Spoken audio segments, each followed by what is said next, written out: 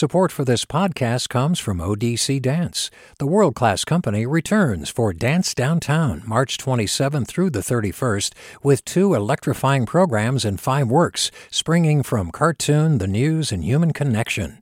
odc.dance/downtown. Support for KQED podcasts comes from Star One Credit Union, now offering real-time money movement with Instant Pay.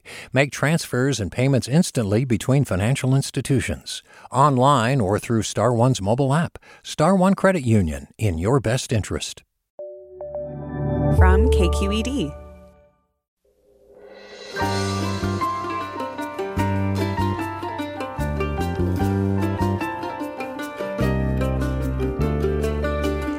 From KQED in San Francisco, I'm Alexis Madrigal.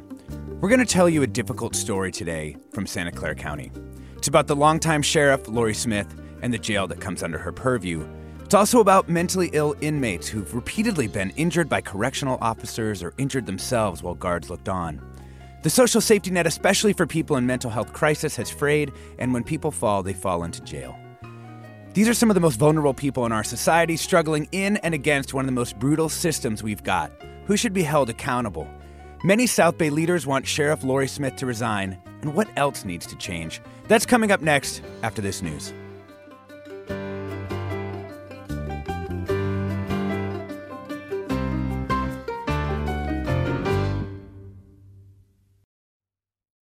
Welcome to Forum. I'm Alexis Madrigal. In some ways, concerns about the treatment of mentally ill inmates in Santa Clara Jail reaches back more than half a decade. It's a complex situation involving multiple incarcerated people, guards, and of course, the longtime sheriff, Laurie Smith, who's been in office since she was elected in 1998 as the first woman in that role in the state. The Santa Clara County Board of Supervisors and Mayor Sam Liccardo in San Jose have called on Smith to step down, but they can't actually force her to do so. And she says it's a societal problem, not her. This is wrong. We need alternatives. All of law enforcement is frustrated.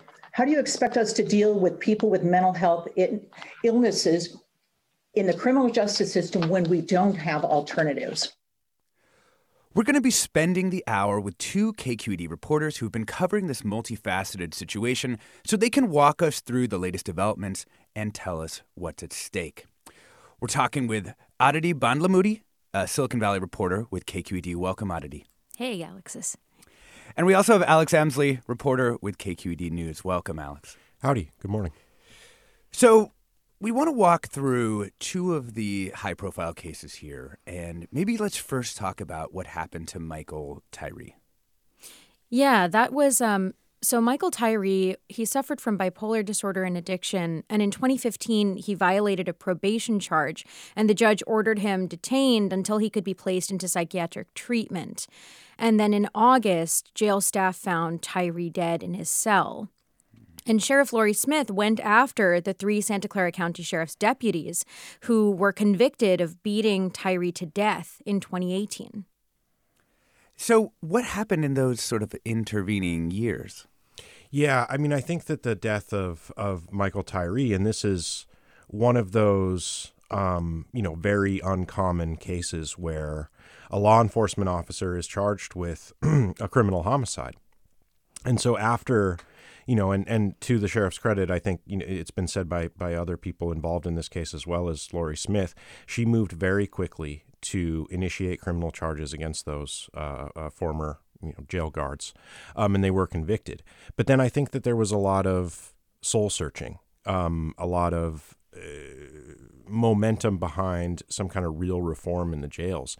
But this issue it's very complicated, and it's not something that is easy to fix overnight. That said, I think you can draw a pretty straight line from the murder of Michael Tyree to a civilian oversight agency that is involved in kind of current controversies. That was created and really established in the years after Michael Tyree's death. And there's just more scrutiny and more attention paid to this issue since that really major case. Yeah. Let's talk a little bit about Andrew Hogan. Video of his crisis was recently released by the county. What happened to him, and when did it go down? So this was in summer of 2018, August as well, late August of 2018. And Andrew Hogan, another, similar circumstances. He is arrested, but not really with the intention, as I understand from his attorney, of, holding him accountable for some crime, but really arrested because he hadn't been able to get adequate mental health treatment from, services that are out in normal life. And so he's arrested really to protect himself and to get him into treatment. He spent a couple of days at the lower security Elmwood jail in San Jose. And during that time, he's deteriorating. Now, the video starts to show 5 days later, August 25th, 2018, when, he starts by asking to see a nurse and kind of starting to hurt himself, displaying some self-harming behavior, hitting his head, kicking and punching, the sides of this isolation cell that he's kept in. There's a lot of video. This goes on, and this was released publicly. People in the public can watch, as much of this as they feel comfortable with. It is pretty disturbing where this goes.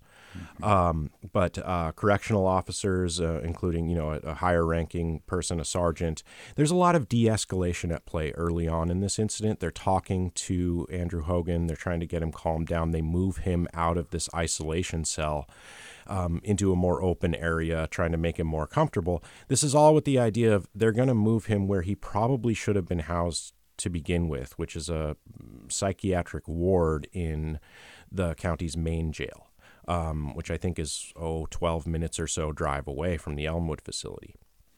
Things really start to go badly, I would say, at the point when these officers try to, they do coax, it takes a long time, coax Andrew Hogan into a steel-caged van. You might call it transport. A prisoner. It's a transport van. There is, I think, some dispute over how appropriate this vehicle is for this purpose. It turned out to be really inappropriate. As opposed to, say, like an ambulance or something. An ambulance or something that isn't so, Andrew Hogan, eventually he gets in there. He's in, arm restraints, handcuffs, and I think a waist restraint. But he's not held down he's not secured in this van. So it's basically a moving steel cage that he's put by himself in. And when you're listening to him kind of plead with officers about this, it struck me that he was very worried about going in there at all. Now, he's in the midst of a psychiatric crisis at this point, driven by schizophrenia. He's afraid to go in there, and he's afraid to go in there by himself.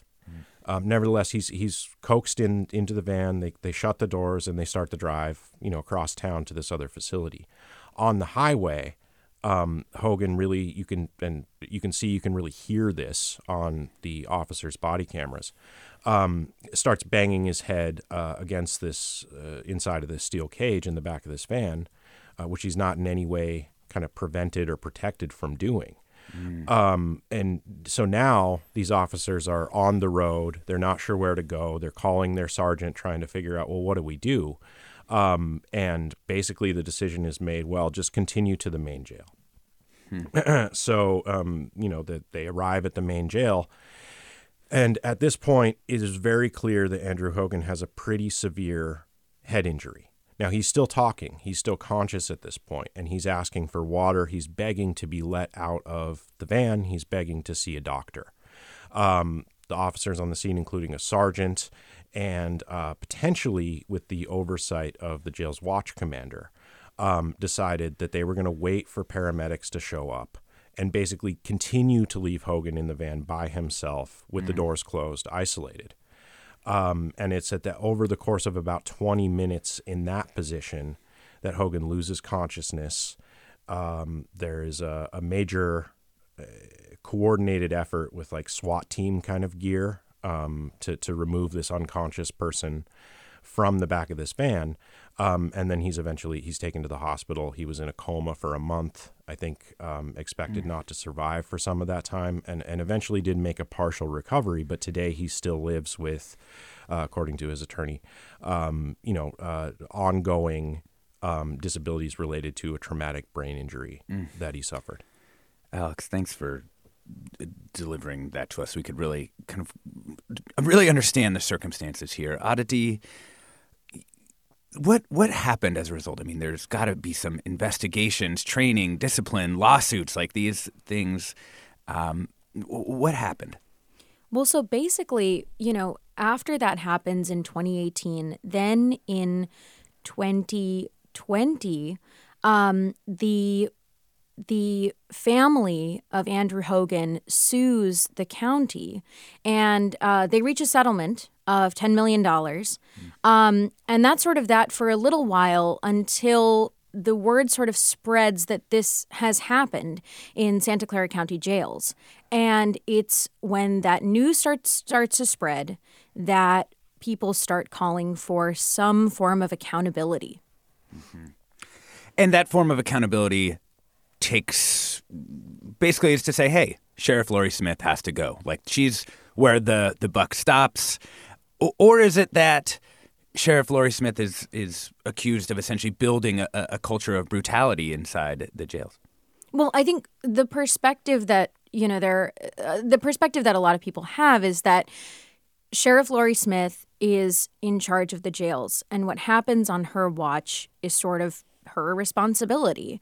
And, the people who are sort of calling for her resignation feel like she is the one to be held accountable for all of this because it happened under her watch. There are other people who sort of are in favor of the sheriff, or who don't believe that the sheriff is the one responsible, who sort of say, hey, the problem is much bigger. This is mental health care facilities in jails, or lack thereof. And, the sheriff shouldn't be the one to go down for this systemic issue. Mm-hmm. Also seems like it could be both. Alex Emsley, who in Santa Clara County has really been pushing to hold Sheriff Laurie Smith accountable for these incidents in the jails? Yeah, I mean, I first heard about that there was going to be some actions kind of taken beyond the county paying out this settlement from County Supervisor Joe Simidian. Now, he said, and I think it's important to keep in mind the context of Michael Tyree's death so many years later. Mm-hmm. Many people have expressed it's not just that this awful, really, really, really difficult thing happened to Andrew Hogan, and that was kind of intentionally allowed to continue by many people involved. But it's also that this happened after there was this major kind of reckoning with this very issue. How are mentally ill people treated in the county jails? So I mean, I think that was really hanging in the air. But the supervisor, and this gets a little in the weeds, but I think we probably should talk about it. They're making an additional argument that does really go directly to Laurie Smith and what the supervisors call the appearance of impropriety, what I translate to an allegation of corruption, basically tied to Laurie Smith's last re-election campaign. And we may have to talk about that when we come back from the break. We're discussing concerns about Santa Clara County Sheriff Laurie Smith's leadership and how her department treats and has treated mentally ill people in jail for years now. With Aditi Bandlamudi, Silicon Valley reporter with KQED, and Alex Emsley, reporter with KQED News. I'm Alexis Madrigal. Stay tuned for more Forum after the break.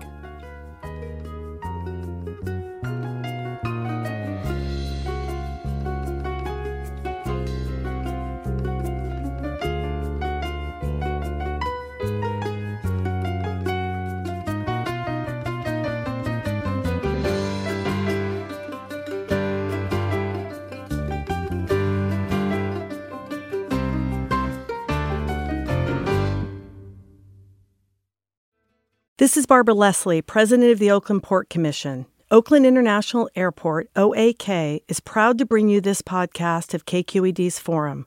When you're choosing your next adventure, the smart and convenient choice is to fly the East Bay Way, from OAK to destinations across the USA and Mexico.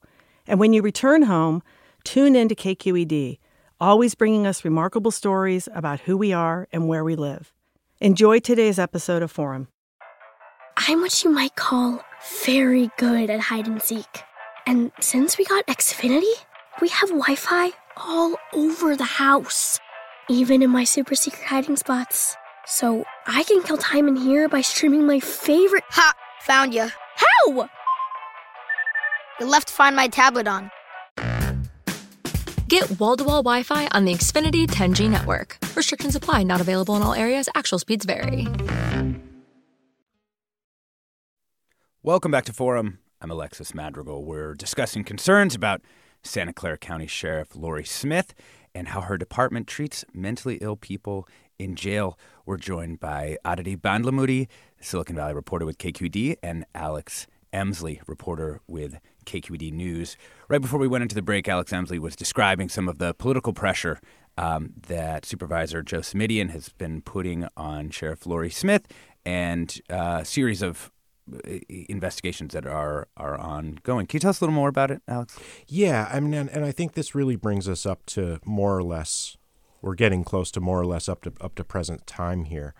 The Board of Supervisors started to put out information and call for information about the Andrew Hogan case to be made public. We've talked about videos from the case that were made public the other day, but also there is this as yet unanswered question about sort of what happened within the sheriff's department internally after this incident occurred in the context of Michael Tyree's death, answering the question, how could this happen again, right?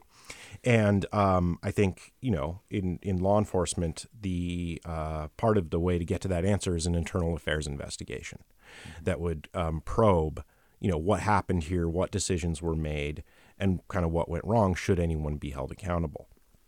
There was an internal affairs investigation. This is from somewhat cryptic, heavily redacted information that's been released by the county council, basically the attorneys for the county, and the Office of Corrections and Law Enforcement Monitoring, this somewhat new, mostly established at this point, civilian oversight agency of the Santa Clara County Sheriff. There was an investigation that was started. However, it was stopped before it was completed, before it reached any conclusions. And then I think the allegation of the appearance of impropriety or potential political corruption that ties to this is one of the people involved on the scene at the main jail when Andrew Hogan was injured was former then Lieutenant and Watch Commander Amy Lee. Now, Amy Lee was also head of the Correctional Officers Union that had raised a ton of money. I think it was $300,000 to reelect. Which in this context was a quite substantial part of the campaign funds that were available, right? Yes, to reelect Laurie Smith, who, at the time was facing a pretty legitimate challenge. It was a rough campaign, that she wasn't necessarily guaranteed to win re-election. So Amy Lee, present at and sort of commanding officer at the Hogan incident, also head of the Correctional Officers Union, which as an entity had contributed a significant amount of money to reelect Laurie Smith. Then there's an internal investigation that apparently doesn't come to a conclusion, basically goes nowhere. We don't know at this point the answers as to why that happened, who made that decision. That's something that Simidian and I think other supervisors are really pushing to find out, and that the office of that this civilian oversight office is actually imminently issuing a subpoena against the sheriff to force the release of that information, because the sheriff's office and the sheriff herself have refused to explain that specifically. And by that I mean what happened with this internal investigation, who was investigated. Mm-hmm. Now, instead of accountability for Amy Lee or potentially other supervisors on the scene, what happened with Lee is that she was promoted to captain about 3 months after the Hogan incident and right after Laurie Smith's successful re-election bid. Uh-huh. Now, she later went on to be fired, so that gets confusing and is now that's an extra wrinkle, I should say. Yeah. And Amy Lee is now suing for wrongful termination. Yeah. We're discussing concerns about Santa Clara County Sheriff Laurie Smith's leadership and how her department treats and has treated mentally ill people in jail with Alex Emsley, reporter with KQED News, and Aditi Bandlamudi, Silicon Valley reporter with KQED. We also want to note that Sheriff Laurie Smith declined our invitation to join the show today. And we'd love to invite you into the conversation. How do you think our government agencies, particularly within the criminal justice system, should handle mentally ill people? And if you're in Santa Clara County, what do you think of Sheriff Smith's leadership? Give us a call now, 866-733-6786. That's 866-733-6786. You can get in touch on Twitter and Facebook. As always, we're at KQED Forum, or you can email your questions or comments to forum@kqed.org. We do want to add Paula Canny, an attorney who represented the families of Michael Tyree and Andrew Hogan, who you heard about at the top of the show, both mentally ill men, in lawsuits against the Santa Clara County Jail and County. Welcome to the show, Paula. Thank you so much. Thank you for joining us. We really appreciate you making time. So why don't you give us your perspective on this issue? Obviously, you know as much about these incidents as anybody. What really went wrong inside Santa Clara County jails, and how would you describe what should have happened? Well, I mean, it's super complicated because I get that we're focusing on Sheriff Smith and jail operations, but sort of my pitch when I first started to do this kind of work, because I'm not a personal injury lawyer, I really am a state court criminal defense practitioner who sort of stumbled my way into doing this because I did a lot of indigent defense and have done a lot of criminal defense over the 40 plus years that I've practiced law. And then what's happened really is that I just started to think about, oh my goodness, all these people I represent are in jail. What are their conditions of confinement like? Mm-hmm. So in terms of Michael Tyree, that is a much different situation than Andy Hogan. And I've done jail cases all over the state of California. There's 57 jails in the 58 counties. Alpine County is too small to have a jail. But it's remarkable how similar all of the problems are in all of the jails in all of the states and all of the jails in all of the counties in the state, because all of the jails are tasked with now treating mentally ill people. And so when I first started, I was like, oh my goodness, the sheriff needs to do a better job taking care of mentally ill people. And I do believe that. But now what I really understand, we need to do a better job overall of addressing mental illness as a public health crisis, not a criminal justice problem. So in terms of Michael Tyree, he was in custody on super low level offenses. He was in that behavioral mental health court waiting for a mental health bed. So what I know about Santa Clara County is the county is at least 1,000 public beds short for mental health beds. There are simply no mental health facilities to place mentally ill people. And so as sort of a default situation, the county uses the jail as the place to put mentally ill people. And so what I'm saying now is that's crazy. Mm-hmm. If there were a psychiatric facility, Michael Tyree wouldn't have been in the jail. And the other thing that I will say about Tyree is that in that instance, Sheriff Smith arrested the 3 correctional officers or caused them to be arrested within 5 days of the incident and led to their successful prosecution. And they were all convicted of second-degree murder, which is remarkable, having done lots of other cases around. Extremely rare. So it's super rare. And then in terms of Andy Hogan, I mean, Andy had been turned away by the Santa Clara County Psych Emergency Services 18 times before this incident.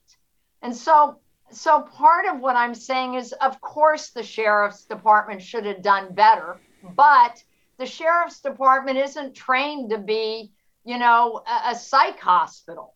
And if Psych Emergency Services would have accepted Andy, maybe in one of those instances, it wouldn't have come to this. And the other thing is, Paula, let me ask you, though, shouldn't they, if that is what the system is and has been for years and years, shouldn't they be trained basically as a psych hospital? So that's a great question. And so I used to be of the ilk, yes, of course.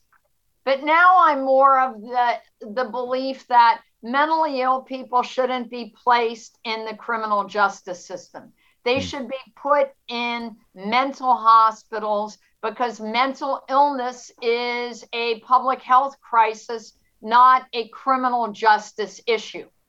Yeah. So, no, I actually think that after having done this a lot for like the last, 8 years or so, no, I think we need to build psychiatric facilities. Do we really want to incarcerate, like Michael was in custody for, vandalism, a petty theft, stuff like that? Do we really want to incarcerate people who are acting out because of their mental illness that also is criminal conduct? Do we want to put them in the criminal justice system, or do we want to treat them in a mental health system? And really, the reality is we don't have a public health mental health system anymore. We just have all these people being placed in the criminal justice system.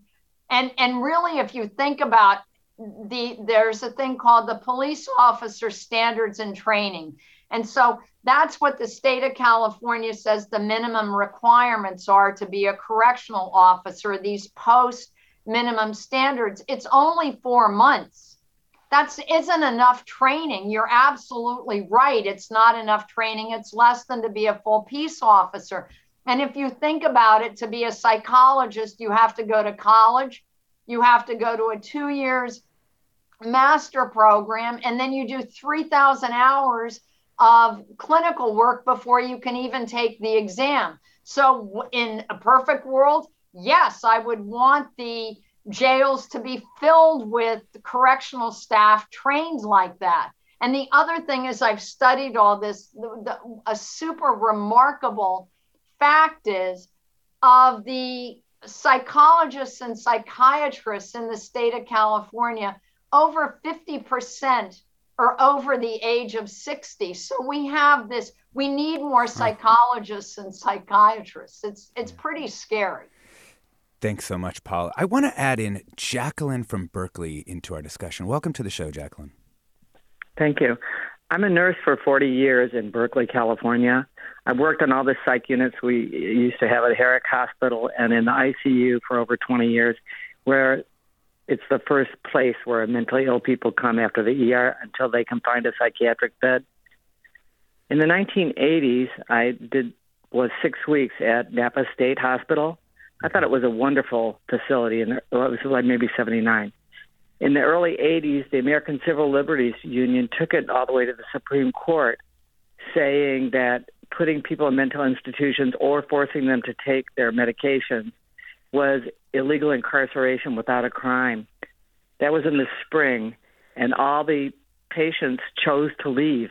And then we had Reagan for our governor.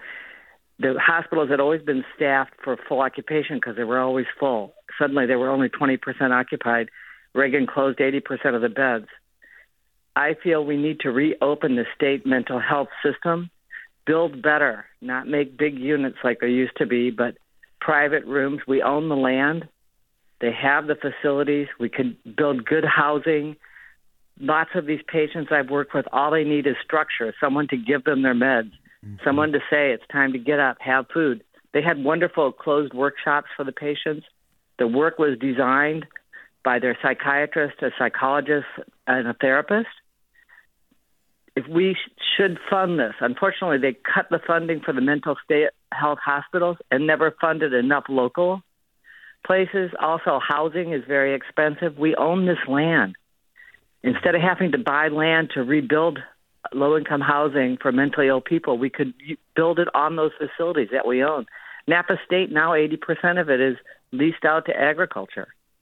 Yeah. Well, and boy, that sure seems a heck of a lot better than the treatment they're likely to get in jail in any county. These patients can do really well with structure, but they stop like so many, they taking their meds, they're doing well. They say, I don't have to take these anymore. They stop taking their meds, they fall apart. Yeah. And because housing is so expensive, they're living in the streets. There's too many drug temptations, other things. With small structure, I've seen these patients do wonderful. Yeah. For years in Berkeley, a lot of them I would see in the street because I walked to work, and they would be fine all summer, but in the winter they'd want to check in. Now there's no beds to go in. Mm-hmm. Mm-hmm. Jacqueline, thank you so much for your comment. I want to add Lisa Daly, the executive director of the Treatment Advocacy Center, an organization against the criminalization of mental illness, into our conversation to actually help address your question, Jacqueline. Lisa Daly, what role do you think the closing of those state mental hospitals and otherwise cutting up the social safety net has played in increasing these problems? Well, I mean, it's played an enormous role in it, and I would say really the main driver in it, especially in California, where there's such a dearth of hospital beds. What you see with the research is that there is really a direct relationship between, as the number of hospital beds goes down, the number of people who have severe mental illness who are finding themselves in jails and prisons goes up at the same rate. So it really is related, and it's basically. The idea behind that might have been a good idea. You know, we wanted to encourage people to receive treatment in the least restrictive setting possible.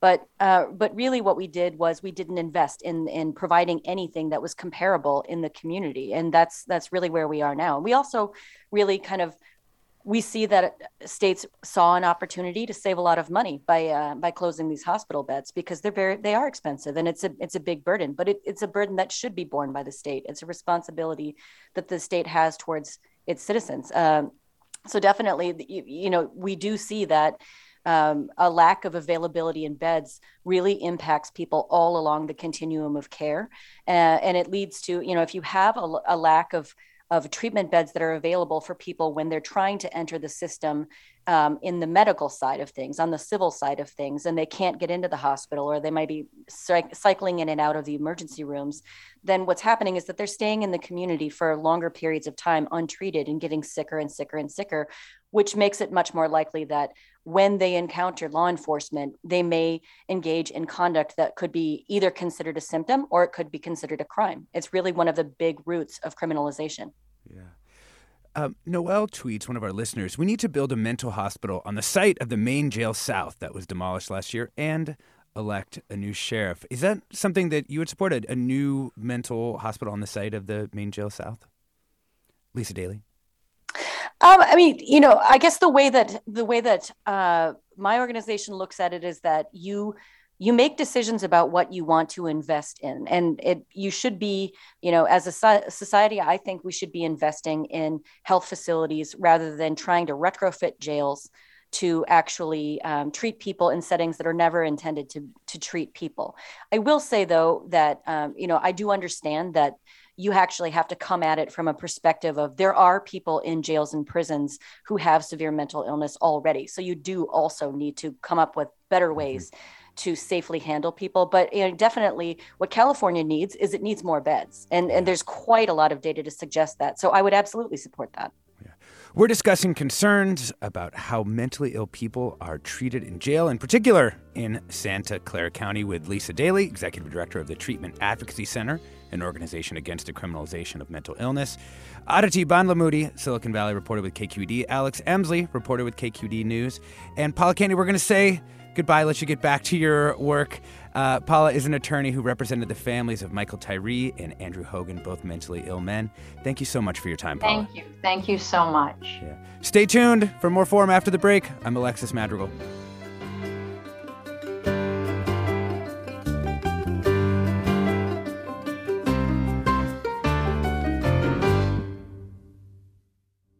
This is Barbara Leslie, president of the Oakland Port Commission. Oakland International Airport, OAK, is proud to bring you this podcast of KQED's Forum. When you're choosing your next adventure, the smart and convenient choice is to fly the East Bay Way, from OAK to destinations across the USA and Mexico. And when you return home, tune in to KQED, always bringing us remarkable stories about who we are and where we live. Enjoy today's episode of Forum. I'm what you might call very good at hide and seek. And since we got Xfinity, We have Wi-Fi all over the house, even in my super secret hiding spots. So I can kill time in here by streaming my favorite... Ha! Found you. How? You left Find My tablet on. Get wall-to-wall Wi-Fi on the Xfinity 10G network. Restrictions apply. Not available in all areas. Actual speeds vary. Welcome back to Forum. I'm Alexis Madrigal. We're discussing concerns about the treatment of mentally ill people in jails, in particular in Santa Clara County, under Sheriff Laurie Smith's leadership. We're joined by Aditi Bandlamudi, Silicon Valley reporter with KQED, Alex Emsley, reporter with KQED News, and Lisa Daly, executive director of the Treatment Advocacy Center. And also just want to note one more time that we did invite Sheriff Laurie Smith onto the show. She declined our invitation, and we'd like to invite you into the show. How do you think government agencies should handle mentally ill people, in particular around the prison and jail system? Give us a call now at 866-733-6786. That's 866-733-6786. As always, get in touch on Twitter and Facebook at KQED Forum, or you can email forum@kqed.org. Alex, I wanted to ask you about places that have tried to keep people suffering mental health crises, mentally ill people, out of jails. Do we have good examples of places? We heard Paula Kenny, the attorney, earlier saying that the problems are the same everywhere. But do we have people who've come up with different solutions? Well, at least locally, what I can say is I am aware of places that have tried to move down the path to a real and permanent alternative where you could actually point to a particular person and say this person, would have used to have ended up in a jail facility and instead was completely diverted out of the criminal justice system. But I'm not really aware of that, taking off in the way that, frankly, people are calling for in Santa Clara County right now. I've found that it's really interesting that this information about the Andrew Hogan case coming out and sort of the, political concerns or questions about Sheriff Laurie Smith have really led to what seems to be a much more substantive debate about how we as a society deal with this issue. And so there was a comment about, what should be built on the site of the old main jail south, right? And the county is right now, and has been for years, really wrestling with that question because there is the idea of that there are people with, with mental health issues who are already incarcerated. And you need to have a humane and, frankly, in Santa Clara County, a court-ordered, constitutionally, acceptable setting for them to live. And so that maybe tends toward a new jail facility that has a big chunk, I think it's over 2/3 of its beds or cells, catering to or constructed around, a better setting for mental health treatment?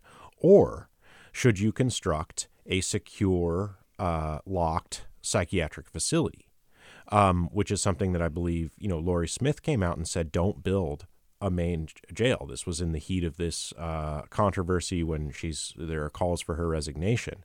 She said, don't build a main jail. If you really want to address this problem, build that facility that's dedicated to mental health treatment. But I think it's fascinating, and this is just a recent development on that front. The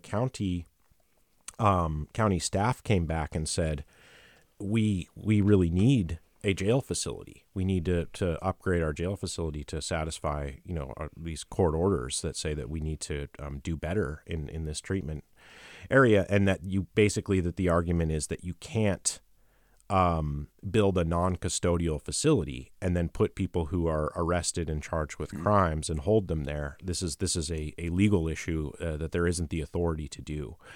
So I'm not an expert really on the deep details of that, but I think it's interesting that what is the difference between these facilities and can a place that really wants to make a radical change and say, no, we want to remove this issue of treatment from the criminal justice system, can they even do so legally? I'm not sure. Right. Maybe the way it's done in some other countries. Yeah. Lisa Daly, what do you think? I guess what I would say is that there's really two populations that we're looking at in jails, especially where you've got people who are adjudicated and you've got people who are not adjudicated. And the issues differ. That means they've been convicted of a crime or people right. who are I mean, being held there for because they've been picked up. Exactly. And so in the beginning part of a process, say after a person has been arrested and there hasn't been, a conviction of any sort, then the issue is whether or not that person is competent to proceed and aid in their defense. And in California, there's been an enormous uptick in the percentage of people who are, really there's a question as to whether or not they have the competence to proceed. And they may also be in jail and they may be awaiting an evaluation or return to competency, which it would be typically done in a hospital setting. So that population, really belongs in a hospital because there's no determination that's been made. But then there's also the population of people who, maybe they have a conviction or are waiting, or they have been found to be competent, but still have mental illness issues that need to be addressed.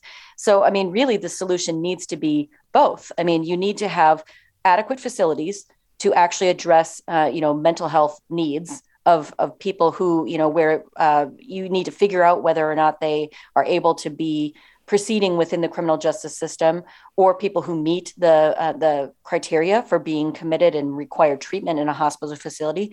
But you also need to have adequate facilities in jails and prisons to humanely provide care for the people who are there, because the population exists in both places. Yeah.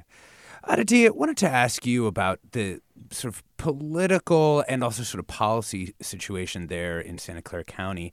I mean, is there political will to spend money on this issue to be able to provide the different types of care that different populations need here? Well, it's interesting that you asked that, because basically what's going on now is, so to give it a timeline, last year, like late last year, the Board of Supervisors was sort of grappling with this decision of to move forward with with building the new jail or to build a psychiatric hospital. Mm-hmm. And eventually what came out of all of that was to just move forward with the new jail for a variety of reasons. One reason that was given is that a psychiatric hospital would be very expensive.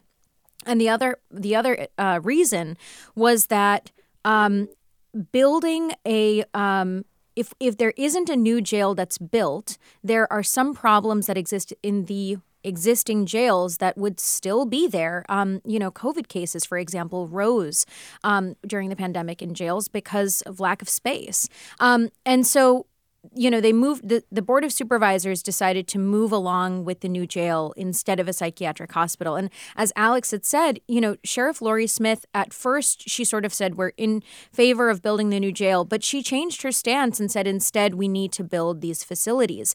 Now, what's happening literally this week is that the Board of Supervisors was going to move forward with talking more about those plans to build the new jail, and they actually halted. They halted their plans, and they said, we talked to the community. We hear that people want these alternatives, and we're not seeing that in the current plan that's moving forward. So what the Board of Supervisors has planned to do is they've planned to take a few months and pick this back up in January, when hopefully, some people are hoping that they'll take up this issue again and maybe include more resources for mentally ill inmates. Yeah. Let's bring in Tina from Sausalito into our conversation. Hi, Tina. Thanks so much for having me on. Can you guys hear me okay? Yes, we can. Okay, great. So I'm a psychologist and my partner is a psychiatrist. And this is a very complicated issue. I've actually done, most of my work has been in inpatient psychiatric hospitals. My partner has worked inpatient as well as in forensic settings. And it's really complicated. But one thing that I consistently see across the board is that there needs to be more consultation with psychologists and psychiatrists in terms of what is actually needed. I'm glad that we're hearing from the community, and I think it's really important to, have the community's input. And also, there are some fundamental things that the community aren't aware of, right? That people who are actually experts in this field would be able to provide insight into. And by that, give me an example of that. So, I think, for example, we just, and this was spoken to earlier, we just need more beds.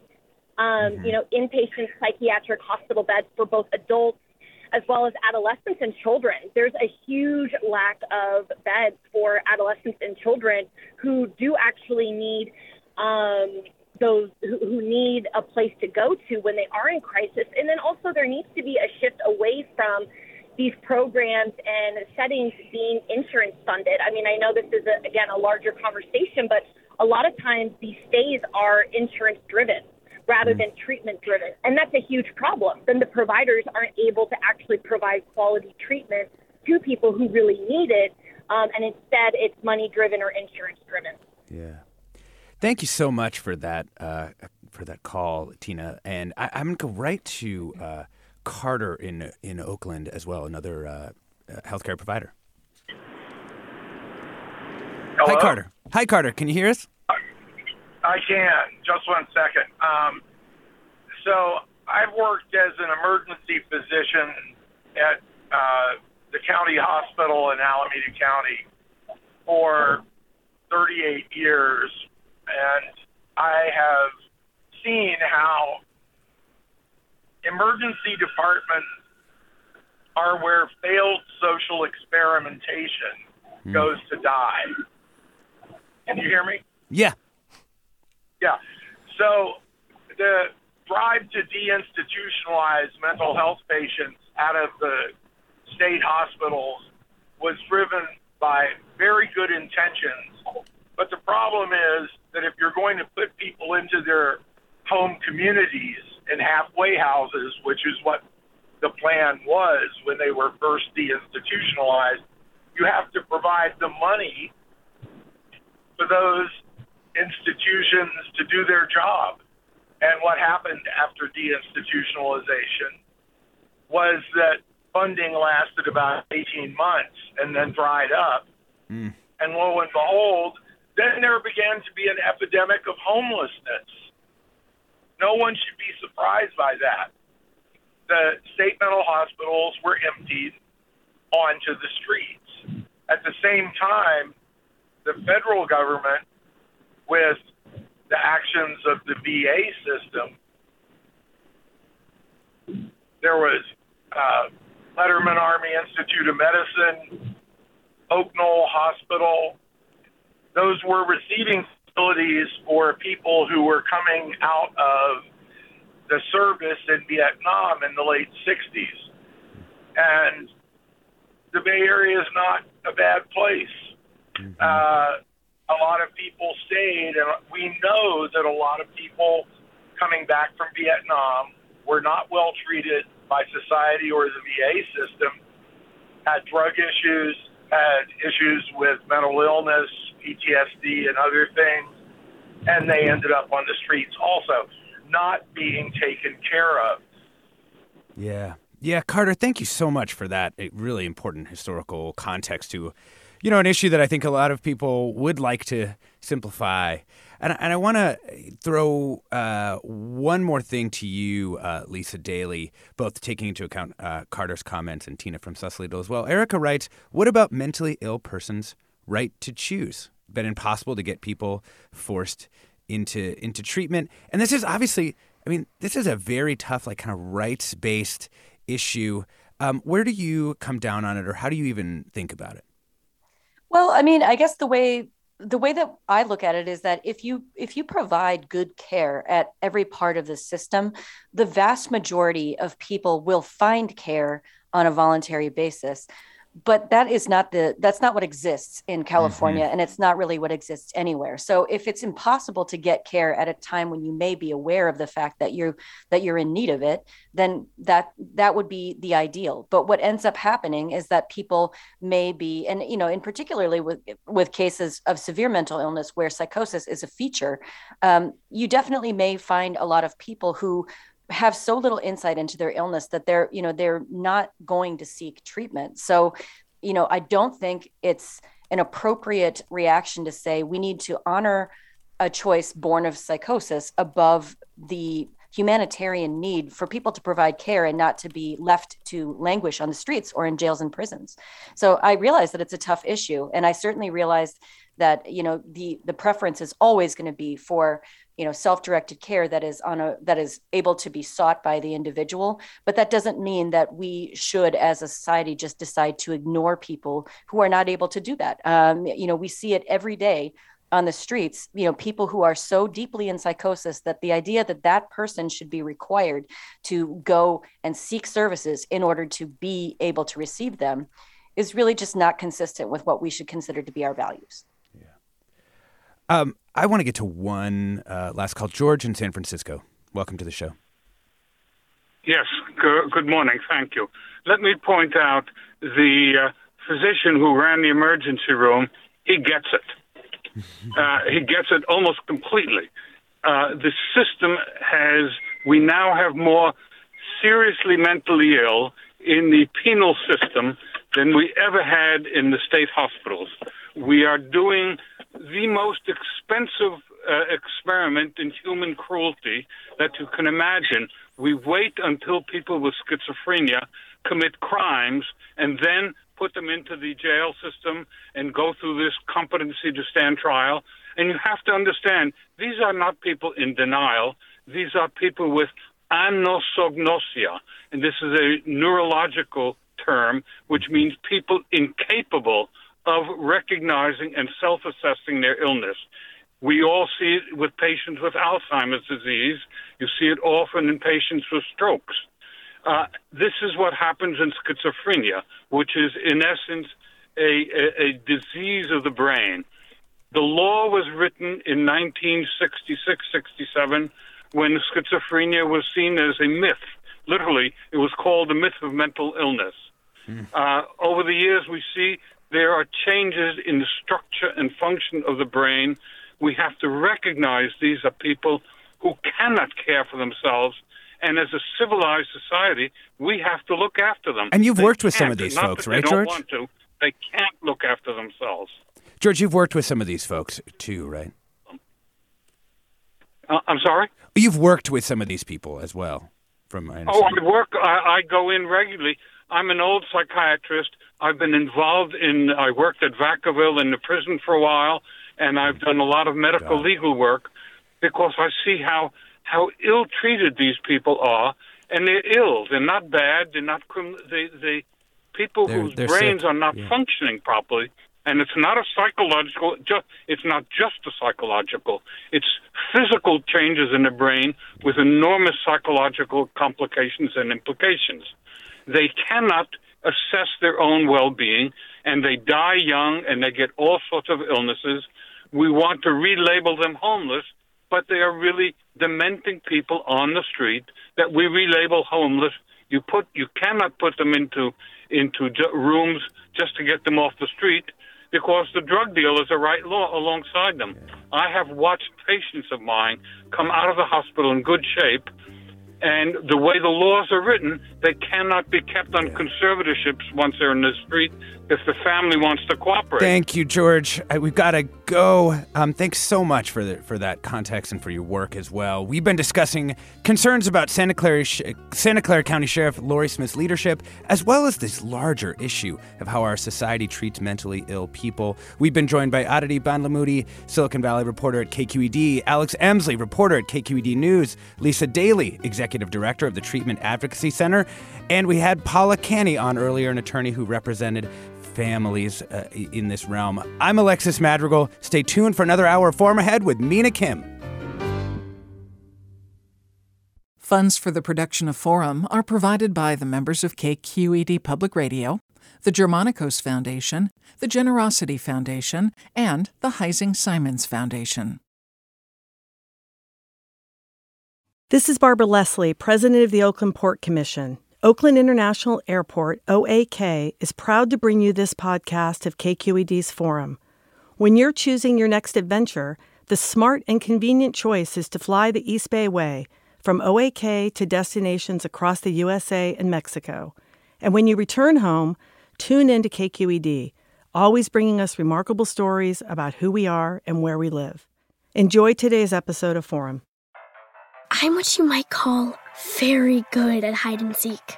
And since we got Xfinity, we have Wi-Fi all over the house, even in my super secret hiding spots. So I can kill time in here by streaming my favorite... Ha! Found ya. How? You left Find My tablet on.